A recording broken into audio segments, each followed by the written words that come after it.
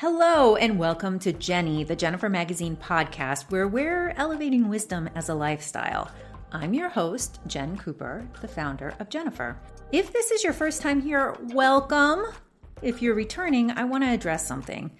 You may have noticed I've been trying out new taglines, explanations, sound bites about what we're doing. Here's the thing. I've realized that I've fallen victim to the machines of insecurity, algorithms, marketing, all of that stuff we're trying to unlearn here. You know, the things that keep us small, confused, and easily manageable. What can I say? I'm human. And like everyone else, I'm learning as I go through life. And one thing I've learned is that it's so much better to do life together. Nice segue, right? And today, that's exactly what we're doing. My guest today is artist, podcaster, and Jennifer Magazine's culture contributor, Julia Washington. We're talking about, well, everything, including the culture that shaped us, the people who hold our communities together. And we touch on the challenges so many face when they don't quite fit into quote-unquote conventional culture. You know, the outliers that entertain us, delight us, and sometimes confuse us. People who may never know their names are on our lips decades later. Basically, these are the folks outside of pop culture who leave a small town legacy behind. Okay, two quick notes. One, I speak kind of fast. Clearly, I had coffee before this conversation. Just go with it. And two, Julie and I dive right in. But you're used to that by now. And with that, let's go. I am doing the job of like 15 people. This is not uncommon in this era, right? We're all doing the job of like 15, 20 people. And we're like, why am I never on time? Yeah. Why is my grooming not up to snuff? Right. Oh, right. Because this is an untenable situation that we're all being forced.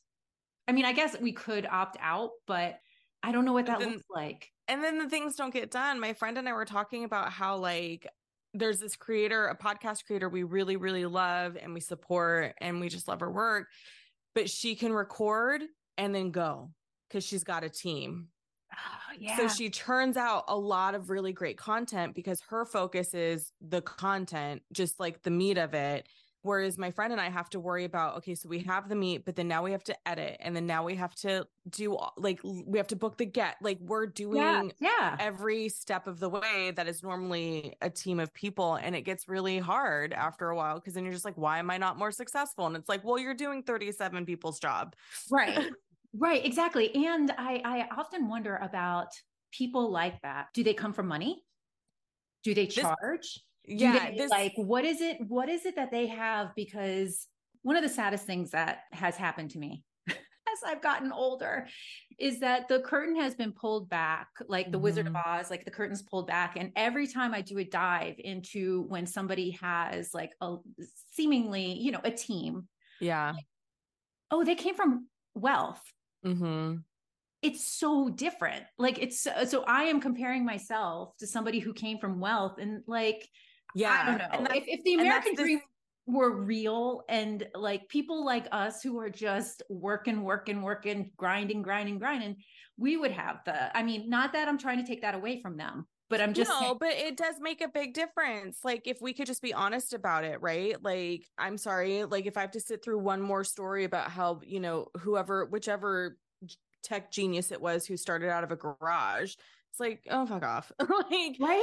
No, they didn't start like, sure. Yeah. Like it would be like similar to my son, except that we have no money and I don't sit on any advantageous boards for me to be like, listen to my kid's idea.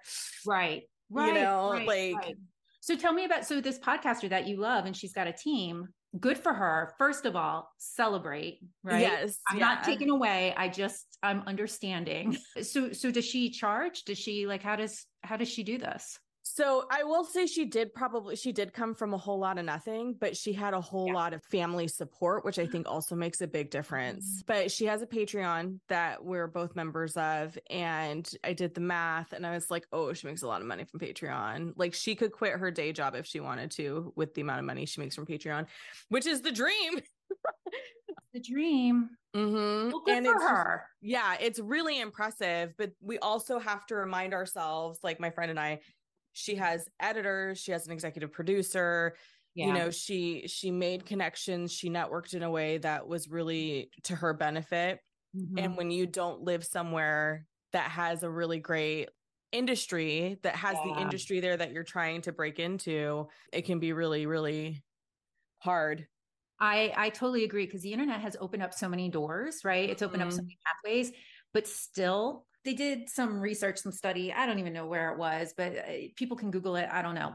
Your rate of success or your ability to achieve like financial, let's say financial or power success, right? Because success can be a lot of different looks for different people. But in order to do that, what we traditionally think of traditional success, it has to do with your network.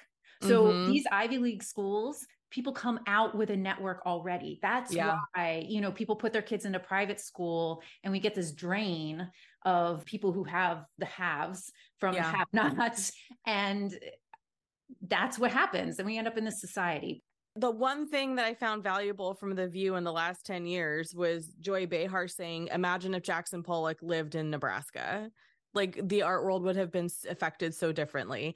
And that really stuck with me because I was like, yeah, I kind of live in the Midwest of California. Like there's only so much you can achieve here. And there's so much gatekeeping here.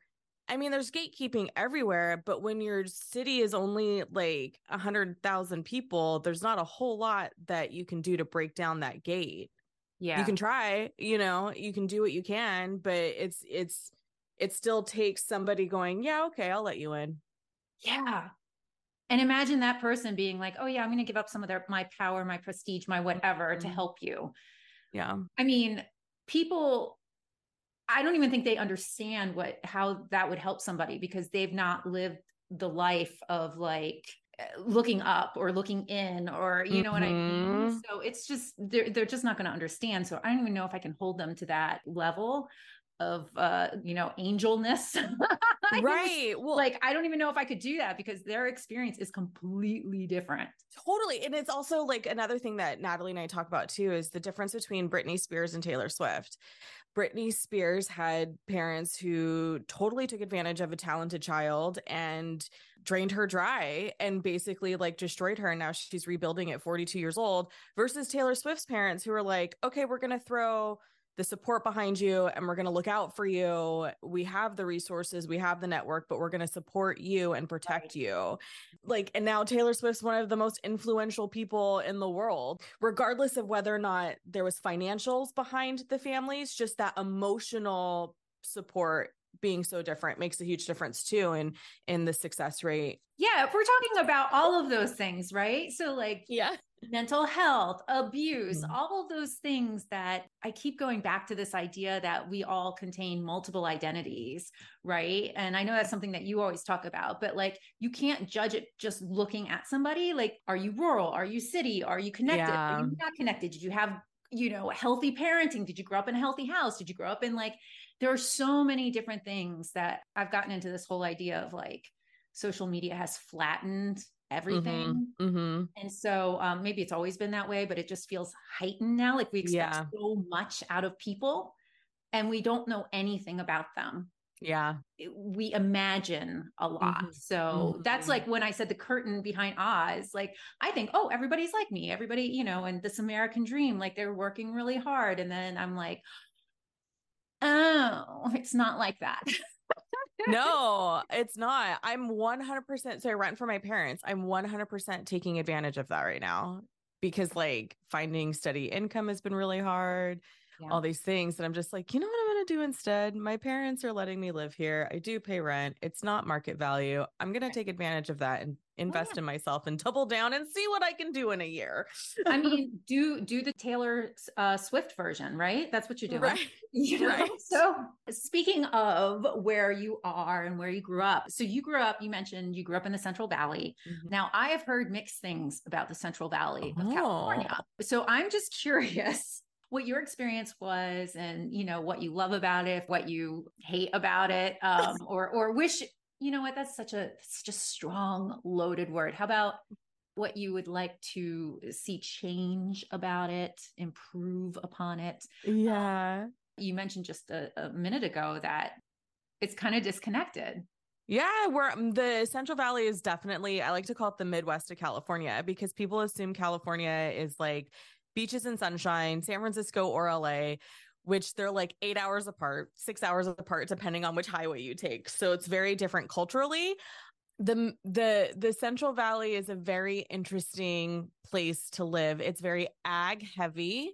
Mm-hmm. We have a lot of agriculture between what is known as the Grapevine and Sacramento, which is considered the Great Valley. That's what they call it. And being in a mixed race family in the Central Valley I didn't come around until the 80s, but my siblings were the 70s, but my parents were married in 71. So it was definitely an experience. There wasn't a lot of diversity here. I mean, there was, but there wasn't. So, you know, there's a large white population. The data calls it Hispanic. So that's how I'm going to refer to it, even though I know that there's the use of Latino and Latina. But all of the data that we receive about our demographics refer to that population as Hispanic. So that is how I will say it. The Hispanic population is also large. So you have some years it's 48% white, 48% Hispanic. And then that rest of the percentage is like everything else. And there's a lot of that everything else, but it is a small everything else, right? So like when you really break it down, it's like, I think when I was a kid, the population of my county was 2% Black. And your dad is Black. And my dad is Black. That's not a lot, right? It's right. Like, it really rings true to the whole, like, oh, all Black people know each other, because we're only 2% of the county. Like, you can't avoid it. Like, yeah.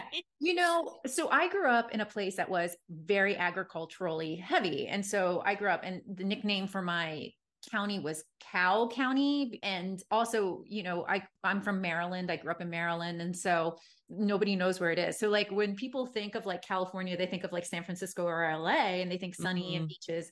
Nobody even thinks about Maryland. Yeah. Poor Maryland. No, they're like, what? Where? And I'm like, oh, DC. And they're like, oh, yes. Somewhere in the middle over there. Yeah, that's pretty much it. So the place I grew up in, I actually just looked at the census data because some things were happening with like Moms for Liberty there. And I'm like, what's going on? And I like, you know, I knew it was all white when I was growing up, like majority white. But like when I see the demographics still, I'm like, oh, wow. But now I live in Baltimore, which is a majority Black city. So it's just so much depends on where you are in the States, right? Like so much of it depends on that. So yeah, because I'm going to tell you, I definitely suffer from, I have to get out of here. I hate it here. It's awful here. I'm tired of it here. Like there's nothing here. We are a creative family. This is like not it. And I still feel that way kind of now because I still live here. But it's funny because I get less weird comments now than I did 20 years ago, if that makes any sense. I'm sure it makes sense. Yeah. But I recently had an experience. There was another mixed family growing up that went to the same school/church. And the eldest boy and my brother kind of look similar in that they're both the darkest ones. They both have green eyes and they both had lighter hair. And then, you know, that's kind of it in terms of similarities between families outside of being in, you know, a mixed race family. And so my brother was helping me do an event. And this lady's like, oh my gosh. And then says the last name of the other family. Oh no. We're like, nope, that's not us. Oh no. But that hasn't happened in probably like 20 years. Right. So, and then of course, you know, she feels awful. She's embarrassed because we're not doing anything to make her feel better about it. Cause I just am not in that space anymore. Like we don't all look the same. And so, but then she did buy stuff. So it's like, well, thank you for your white guilt money. I'll take it, which I don't know if it's the right attitude to have, but like, She was so embarrassed enough to buy stuff. Man, as a white woman who has had white guilt, like, purchases, I'm like, just use it. Like, Yeah. just like, yes, thank you. I will take your money. Like, Yeah. Because it helps. It makes a difference. That $10 will make a difference. That is money I can pay towards my taxes and my business. Yeah, exactly. And that will alleviate all the shame that is carried. Yeah. Oh man, what a mess. So the things that you love about, where you grew up, anything? So there's a couple of things about my childhood that are universal in this community that are really, really cool. And one of them is there was this fella, he was a busker. He was known as Kid Guitar, and he would sit on the corner. We have this main thoroughfare in our town called McHenry Avenue. It's also a state highway. And he would sit on the corner of McHenry Avenue and Sylvan Avenue, and he would play his guitar, and his van was decked out. It was like Kid Guitar, and everybody knew who he was, and he was really freaking talented. But whether or not I couldn't tell you if he had a real job. I couldn't tell you if he lived out of his van, but everybody knew who Kid Guitar was. And that was really cool. And just the ability for him to sort of exist in the way that he wanted to was cool. Or I'm assuming it's the way he wanted to. There was another busker, Delanore, who would sing, and she'd ride her bike downtown and just sing and, can I sing you a song for $1? And there's speculation on whether or not her life was tragic or what the situation was between her and the man that biked around with her that sort of stayed in the shadows. But she had this incredible singing voice. There was only 3 songs that she would sing. She never sang anything outside of those 3 songs, but she was a downtown staple, to the point that during COVID, there was a rumor going around that she died. So she found someone in Walmart to make a video to post online to be like, I am not dead. Oh my gosh. You cannot take me out. Sadly, she did pass away. She had ovarian cancer. Oh. I do know that she was probably spent more time unhoused than housed. So it really was sad when she died. The whole city felt that. Oh. And then this isn't a person. This is a thing. There's this house. So Modesto was settled in the 1850s, I think. Okay. And we really exploded in the 1880s when they brought the train station in. And so we have a lot of Victorian style homes still. Well, a lot. I say a lot, but really there's only a handful. And one of them is on the corner of Tully and Orangeburg. And for decades, this house has been vacant. People have bought it. They've tried to renovate it. And then things just kept happening. So some of us who believe that ghosts and spirits live among us, we're like, the house is haunted in a way that we will never understand, because no one is meant to be developing that home. And there's multiple types of pictures out there. People who relocated here even picked up on the fact of hey, this is interesting. What's up with that house kind of situation? Stranger Things house. Don't Yes. Yes. And it's very clearly built in the Victorian era because of the style and the design.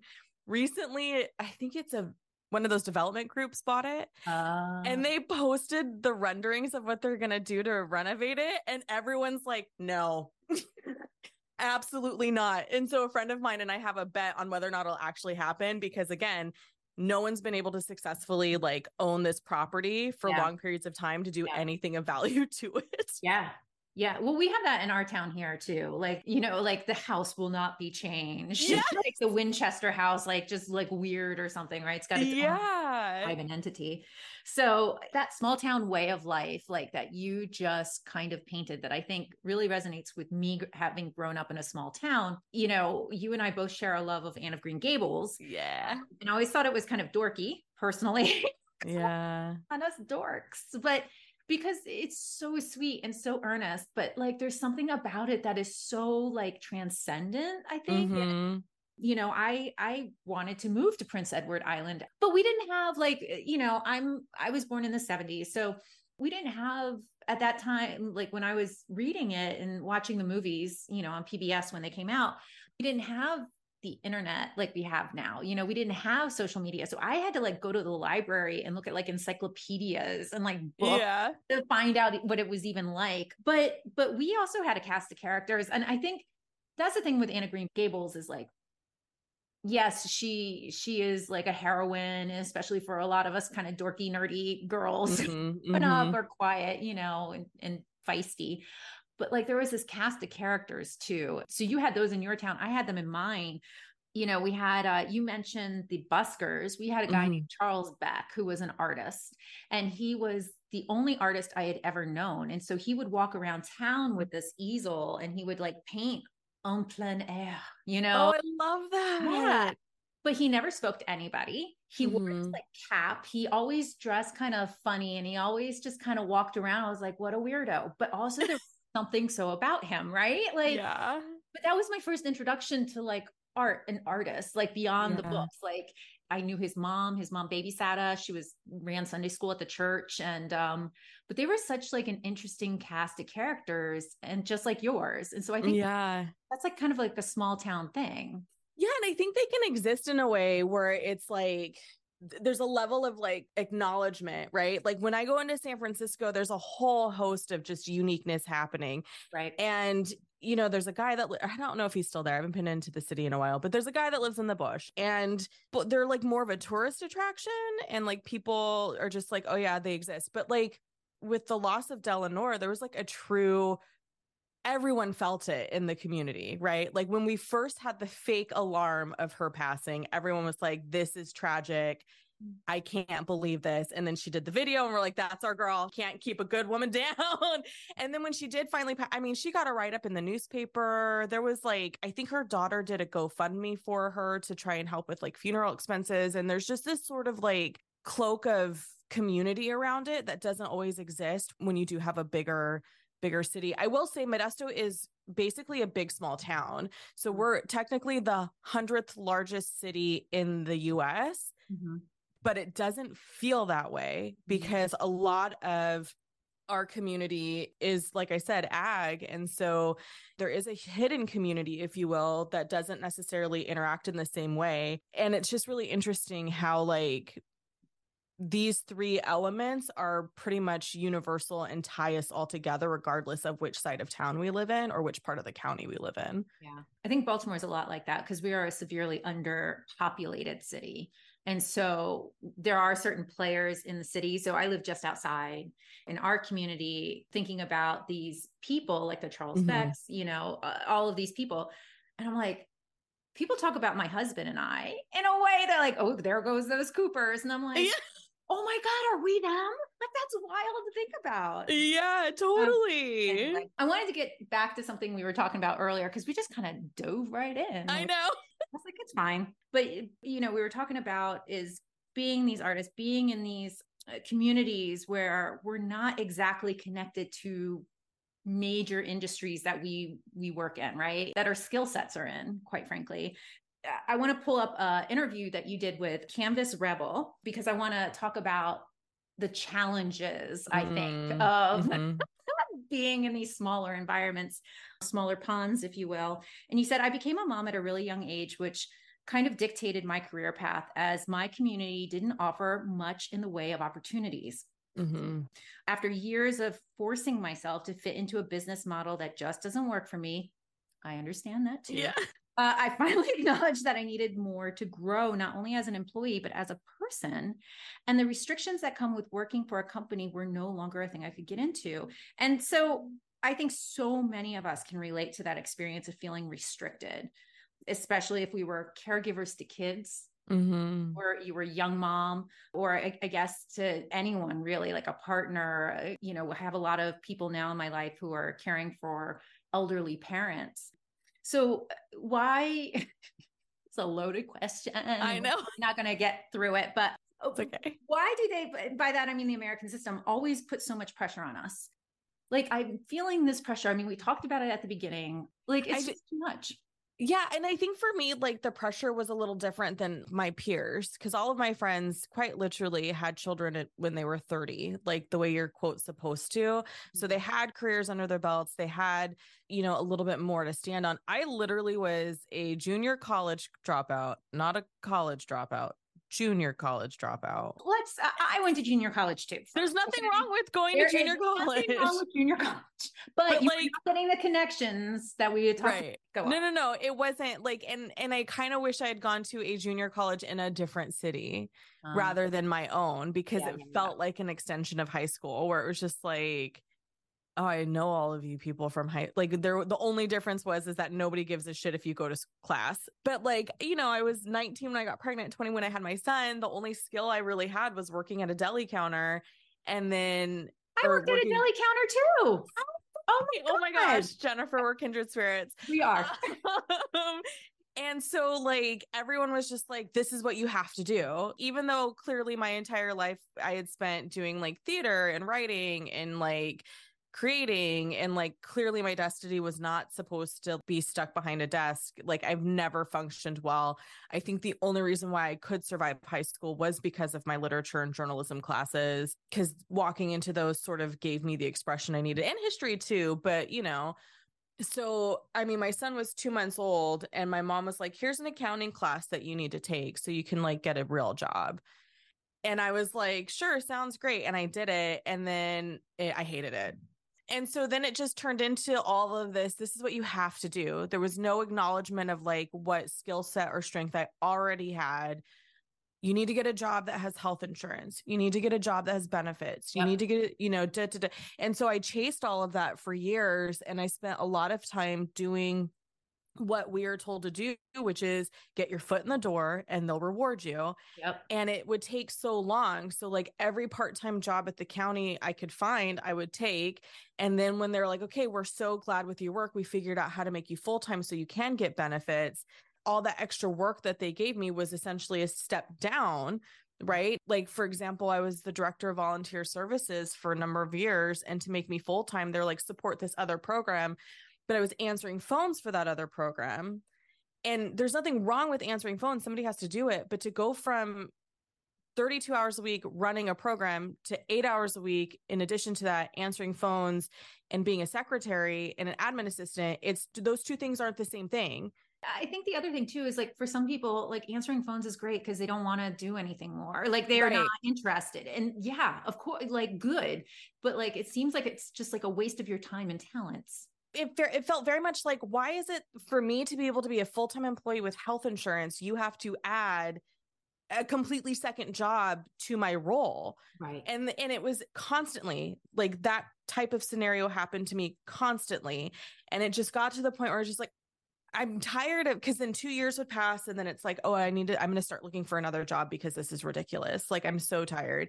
And then I'm tired of starting that job in a part-time position, proving that I'm a valuable employee, only to be told the only way I can be full-time is by this weird little hoop.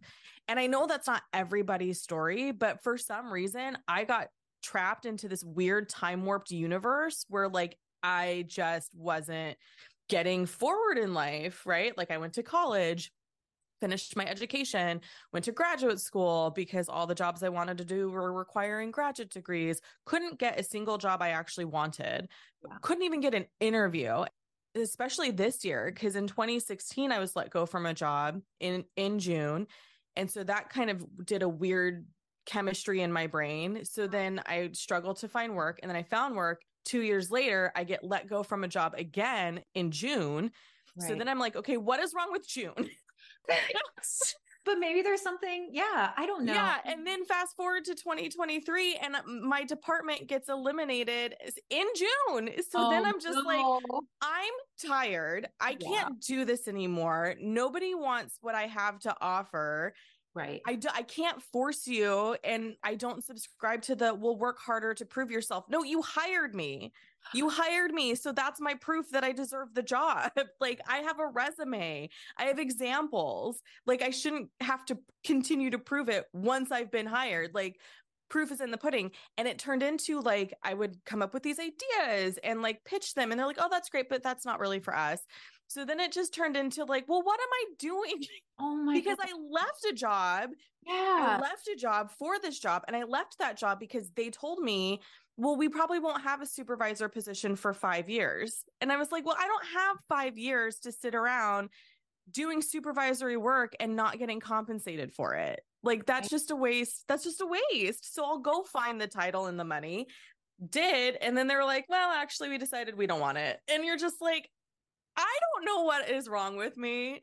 But see, that's the thing. I don't think there's anything wrong with you because, well, okay, whatever is wrong with you, then I have the same problem. We suffer from the same affliction. You know what it is? It's being creative. It's understanding that things can be done better. It's understanding that the systems that are in play are toxic or unhealthy or unnecessary. Yeah, I have had the same problems. I have built whole companies. Like I have built companies that had celebrity clients and like made, national, like big time national publications. Yeah. I have built things from like nothing. And yet I cannot get an interview for even a junior associate job. And my clock is ticking, my friend. I am 47 years old. Yeah. I am way too quote unquote old. Like when I put on like the year I graduated from college, I like left that off for the longest time thinking, oh, I can game the system. And they're like, no, right. no. Yeah. But yeah, I broke back into the workforce when I was 40, like the tradition conventional. Yeah. We all were working, right? Like we're working yeah. hard. And I broke back in and I fell into I didn't know enough about the group that I was working with. Like I didn't know enough about the industry. Like I knew enough about my industry and communications and like, marketing and all of that type of and storytelling. But I didn't know enough about the bigger industry, right? And I didn't realize how archaic it was. Yeah. And I remember I had just come from this working for a group that I was very entrepreneurial. I was given a lot of freedom, a lot of leeway. It was awesome because that's where the magic happens, right? When you have these new ideas. And I went in, I was like, oh, okay. So maybe we could do this. And, just testing, probing the waters. And my boss, like at the end of week 1, he came in and he was just like pissed off at me because I wrote a blog post that I had worked on with somebody else and didn't give him. I gave it to the person I was assigned to work on it with. Oh gosh. Like, are you going rogue? And I'm like, what? I've been here 1 week. So it's that type of thing where like, I recently read this quote from somebody who was like, I'm not a good employee because I actually want to do good work. Yeah. Cause it's like this is, sorry, go ahead. No, I was just going to say, and I don't want to like crap on people who are like doing jobs and industries and they're like completely aligned for that. But some of us can't do the same type of structure, like the sacrifice. And I do see it as a sacrifice now because I stayed in Modesto because family was here and I knew it would be hard to raise a child by myself. And for that, I do have this human who's well-rounded and has a great relationship with all of his grandparents and like is, as healthy as he can be for having me as a mother. And I don't say that in a self-deprecating way, but like we've had some serious hurdles where I'm just like, well, that's going to be a thing you're going to talk about in therapy. And that's fine because I have things too. But now being an empty nester, it's just like, holy buckets. I don't even like, I have nothing to show for investing in what the societal structure says women need to invest in. And that's your family and your children, because I did that, but nobody cares. Nobody cares that I successfully launched a child into a 4-year college, which apparently is like the dream to do and breaks stereotypes when you're a single parent. Like nobody cares that I was able to keep a human alive for 18 years, 19 now, but he's in, second year of university. So it's just one of those things where I'm just like, I left a job because I was making $11 an hour when he was 6 or 7, and my annual raise was 5 cents. Oh, geez. And I had lost where we were living, which was a very comfortable situation that was going to allow me to finish school with little to no debt and, work a job that was paying $11 an hour. We were in a situation, that point of privilege that wasn't afforded to my grandparents. Right. We lost that situation, which sent me down a path of like, I got to earn as much money as I can, which was not easy because it's like, well, you're in college. Do you have time? Oh, you're a single parent. Do you have time? And it's just like, don't worry about my fucking time. Did I get my job done? Yeah. Yes. Did I deliver? Yes. Right? Yes, I delivered. And I feel like I've worked with you now as one of the contributors for the magazine. And it's like you over deliver, right? Oh, thank you. Like you over deliver. And I think there's so many of us out there who are over delivering. And I've been part of these groups, like these masterminds, you know, like you just gotta some formula somebody's trying to sell me on. Like do this, do this, do this, and you will be like a millionaire. And I'm like, I've done this and this and this, and I've spent so much money for you to tell me how to do it. And all I have is that loss of income. Right. And that's the thing, like, oh man, I also kind of feel those things are predatory because I'd get those messages on LinkedIn where it's like, oh, do all these things. And like, do you not understand when I just said, like, I don't have expendable cash? It's like people don't understand. They don't hear it. They're like, oh, sure, you totally can. And I'm like, my current plight right now is the student loan repayment because my mom and I kind of got into it. And she's like, well, are you not going to pay back your student loans? I'm like, with what money? I have one consistent contract and I'm launching a business. Like I'm doubling down and launching this business. Like there's this assumption with the student loan repayment plans that you have expendable money because there's this belief that if you've gone to a four-year college or even graduate school that you have, which I have, that you have a good job with good income. And the number one thing that my very conservative friends like to say to me, which is so gross, is, well, you got a degree in a creative field. So of course you don't have a real job. And I'm just like, I'm sorry, what about me suggests that I should get an MBA? I don't want to be like, I mean, you're welcome. You're welcome that I got a creative job. You're welcome. Yeah. Do you enjoy music? Do you enjoy art? Do you enjoy reading books? Do you enjoy television? Do you enjoy, you know, all of these things? You're effing welcome. You know, and that's the thing where I'm just like, I can't like it's like this mentality of like, everybody needs to do this structure so we can all end up like Jeff Bezos. Yeah. And I'm like, no. You have to exploit people to get to that point. And I don't believe in exploitation in that way. So right. Like, and so here we are doing the things to make systems healthier. Yeah. And yet people say they want all this stuff, right? They say they don't like the exploitation. They say they don't like it. But then I'm like, but are we backing that up with our dollars? Are we backing that up with our, you know, behavior? Right. And if we aren't, I mean, I don't know. I don't have a solution for that other than, you know, put your money where your mouth is. But I don't know. It's very frustrating. It's just very frustrating. And I think we're all caught in a very frustrating system. One that we were told, oh, you know, if you have a small business, if you work hard, if you do all of these things, you will quote unquote make it. And yet I have known way too many successful, brilliant people who are struggling right now. I don't have a solution, but I'm just like, this isn't right. I know this is not right. Yeah. And I definitely have gone through variations of what does my business look like and what does, you know, freelancing look like.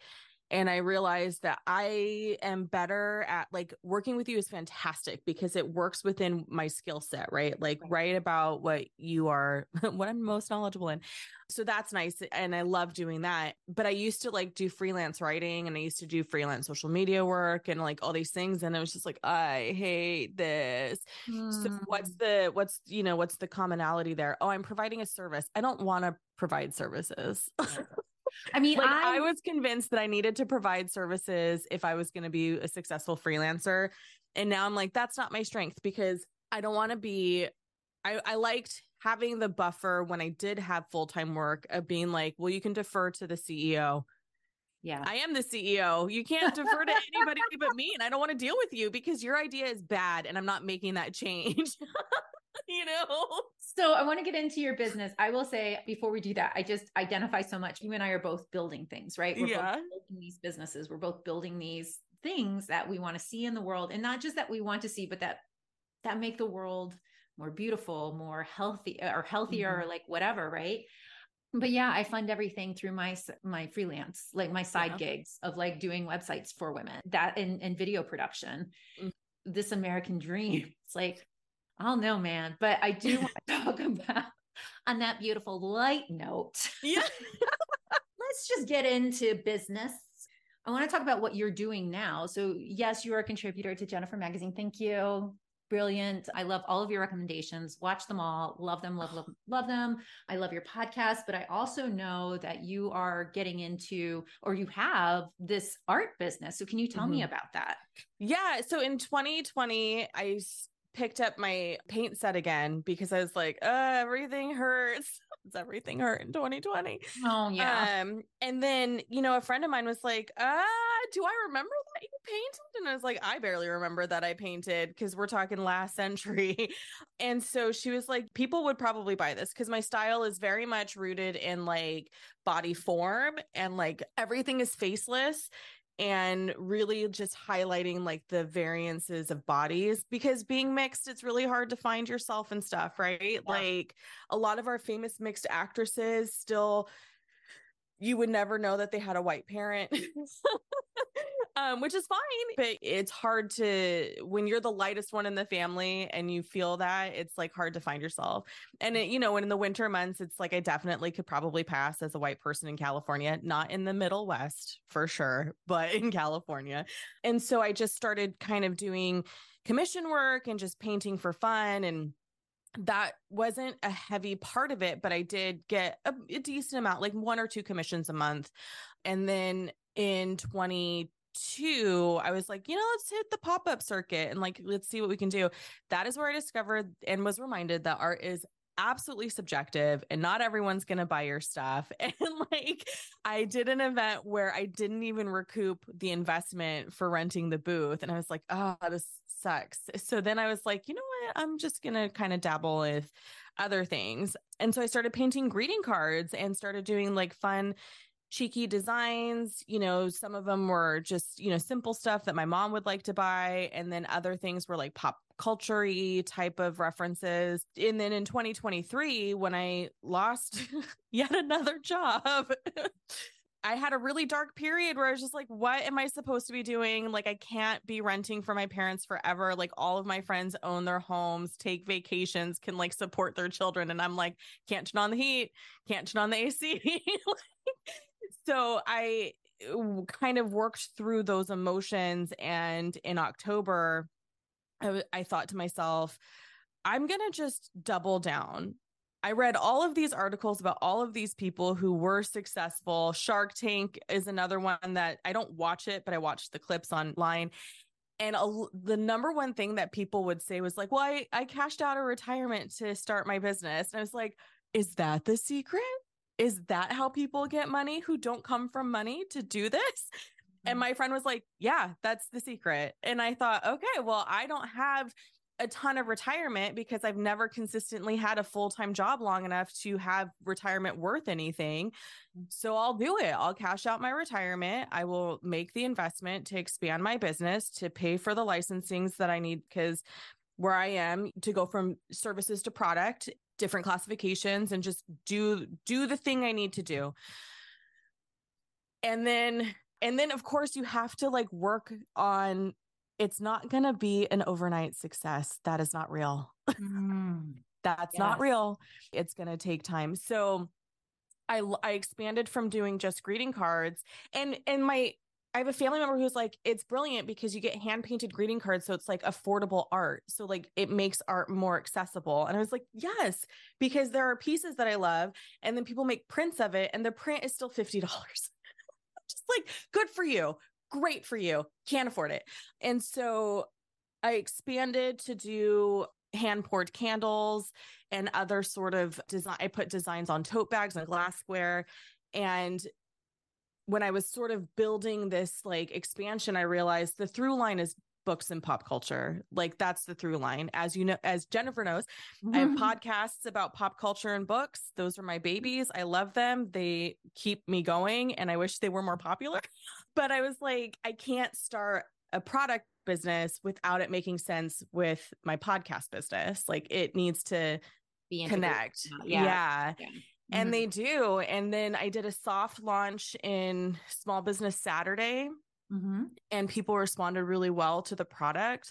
And I thought, okay, like I'm going to take 2024 and just experiment. I'm going to find as many vendor events I can do, be in front of people, and just see what happens and see if I can make it make it work. Because every time I go out and do something, whether it's a networking event or just socializing in a new way, I get new people in my life who end up being some kind of support in some way. And whether it's that they buy something or they recommend my stuff or they listen to the show. So for me, the secret sauce is, I have to be in front of people.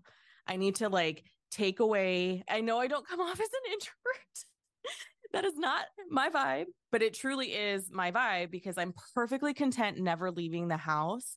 Like, when my son first went to university, I was like, this is great. Like, I haven't left the house in 6 days. I had a perfect weekend with my dog. We read, we watched TV, we ate all the good food.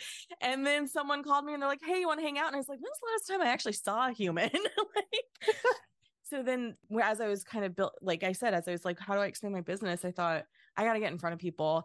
But the nice thing about doing vendor stuff is I can emotionally prepare for being in front of people. And it's different from a traditional work environment where it's like, God, I have to be on from 8 to 5 around people I do not necessarily like. I have no choice on who my coworkers are, but I can choose what events I do and the people I interact with. And it's new people every time.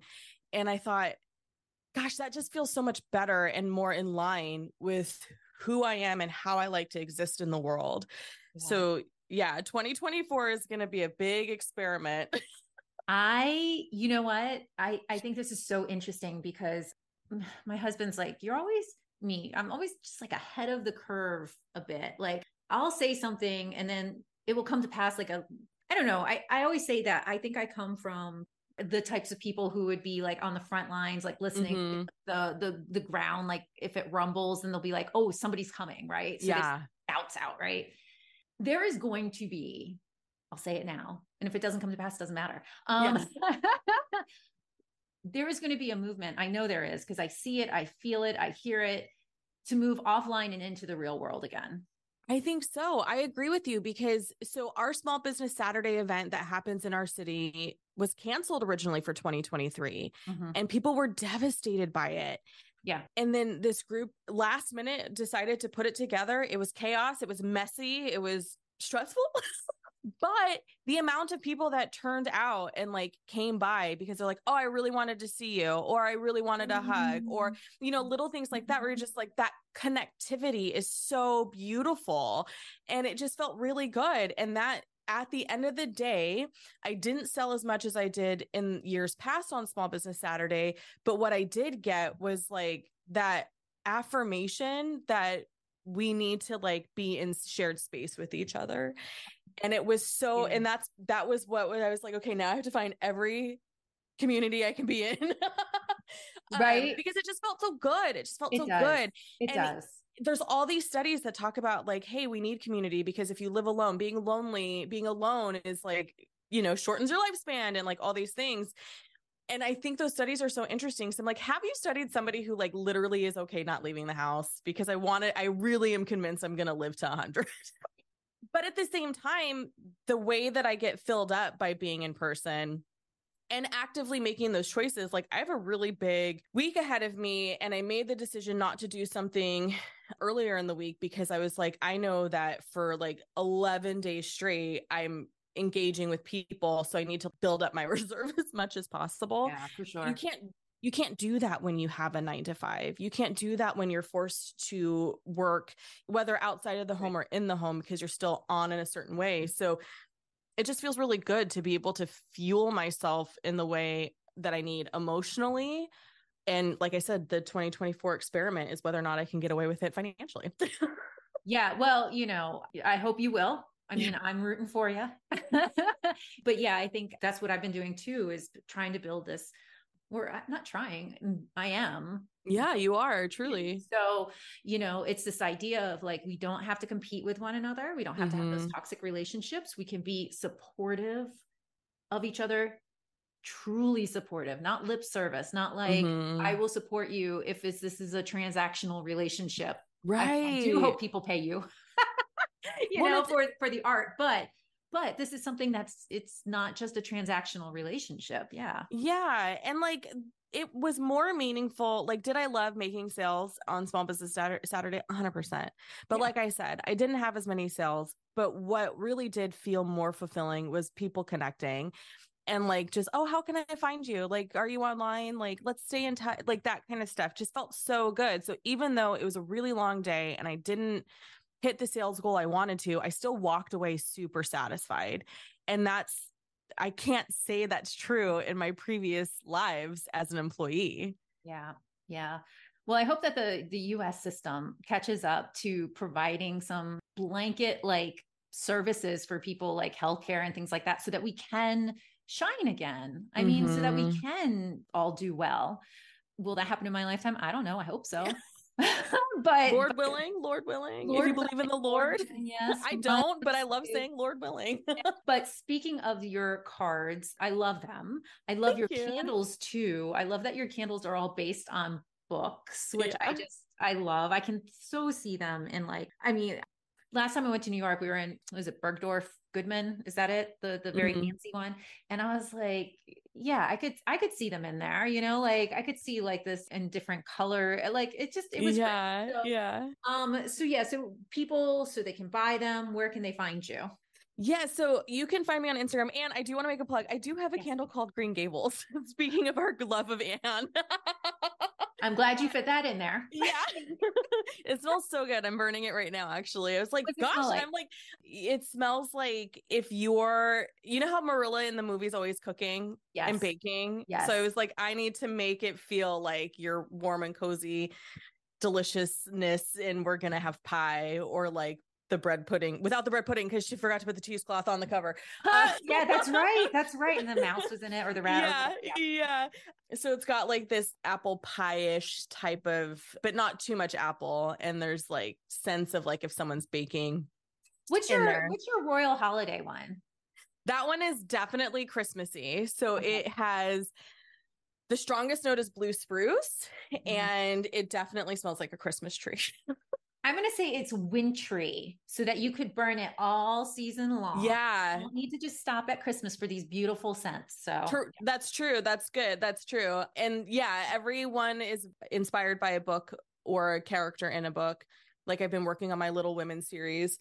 And then I also had to come to the reckoning and reminder that all of the books that have a lot of women who are sort of free in them are all white women. Because when I started trying to make book candles for women that I loved that were in books by Black authors, I was like, all of this is drama. Oh, yeah. Like, this is so heartbreaking. But I am online. My Instagram is the Julia Washington, but my website is juliawashingtonproductions.com. And you can buy the candles, the cards, and other things. The glassware I don't put on the website because shipping it's kind of, I'm not like shipping glass. Great. Yeah. And I sent out gift packages for the people who couldn't make it to our launch event. I put together these beautiful boxes and nothing in it was fragile, but apparently the post office like destroyed a bunch of them. Only like half of a thing went, and it was like, we're sorry that your package, like, and it's like, oh gosh. So yeah, so don't ship. Yeah, I was like, I don't feel confident enough yet, and like I don't have the resources. So the glassware is something you can only get if you find me at a pop-up. And some of the card designs aren't online because they're like one of a kind unique. And I do a story sale on Fridays usually in my Insta, so that way if people who are like, oh, I don't really want to pay, like, you get a shipping discount. Story sale because it's not through my website system, so it's like oh, you only have to pay $2 in shipping versus like $7. yeah Well, it's nice. It's a nice little discount. So yeah. All right, anything else that you want people to know before we sign off? I think if somebody in your life is a creative and they're trying something, support them because it means the world. I cry every time someone sends me a DM about something that they bought from me that they like. You know what I mean? Like somebody bought a card at small and then they put it in their classroom and they're like adding to the art wall. And I was like, okay, well now I'm weeping. Like, no. And that's let so me tell kind. you, I do not think Jeff Bezos weeps when people make a purchase. I don't think the Walton family weeps when you buy from Walmart. Look, No, you they want us don't. weeping. Yeah. And I feel like people who really feel like, oh, I appreciate the convenience of Walmart and Amazon, but also what's wrong with our culture. And like, if they're feeling conflicted, support your smaller artists because they do so much more for the community than I think some of the bigger corporations do. Yes, like you could argue all of the things philanthropic things those companies do, but also I feel like they were bullied into it because of all the heinous things they've done. Yeah. I mean, look, I do shop on Amazon, so I'm not like I'm not like a right. But I definitely think that there's lots of options in front of us. Yeah, let's explore them and support the people who are out there doing doing really great things. So because if we wait until somebody is already big, it's not the same. Like it means so much when somebody's starting out and someone else is like, I've shared their post or I've made a small purchase or I've joined the mailing list. Like it's so valuable. And I think it helps give that person motivation because I kid you not, when I said the overnight success thing is a thing I have to work my brain out of, because when I launched the website and didn't get any sales, it was like, oh my God, I have to quit. Nobody wants it. And it's like, no, ma'am, like you literally launched your business a month ago. Calm down. Like it takes time. It does take time. It takes time. I just want to thank you so much for coming on, for chatting with me, for being so wonderful. So thank you. Everybody can go buy Julia's wares. They're beautiful. The cards are great. Everybody wants a handwritten note. I mean, when I get a handwritten note in the mail, I'm like, oh my God, like it's so amazing. Good. Yeah. It's so amazing. So go do that, support your local artist, and check out Julia's writings in jennifermag.com. So, and I just also have to say, Jennifer, I'm so grateful to you for like the Jennifer Mag. Because I feel like, it's such a great thing. Every time I share something on social, people comment in my DMs. So it's being positively received. And I am just grateful for the outlet to like keep my writing chops in that way going. Because I write for the podcast, but it's not the same. It's a script. I'm just really grateful for the opportunity is what I'm trying to say. Thank you. You're amazing. Many, many, many thanks to Julia Washington. You can find her on Instagram at The Julia Washington, and if you're in the Modesto area, at a pop-up event. As for us, you can find us on Instagram at Jennifer_magazine and JenniferMag.com, where you'll find insightful, thought-provoking articles, essays, content, all about living a lifestyle with some wisdom on it. Did you like that callback? This podcast is edited by Carrie M. If you like this podcast, subscribe, share it, leave a lovely review. It'd mean the world to us. And with that, I'll say, until next time.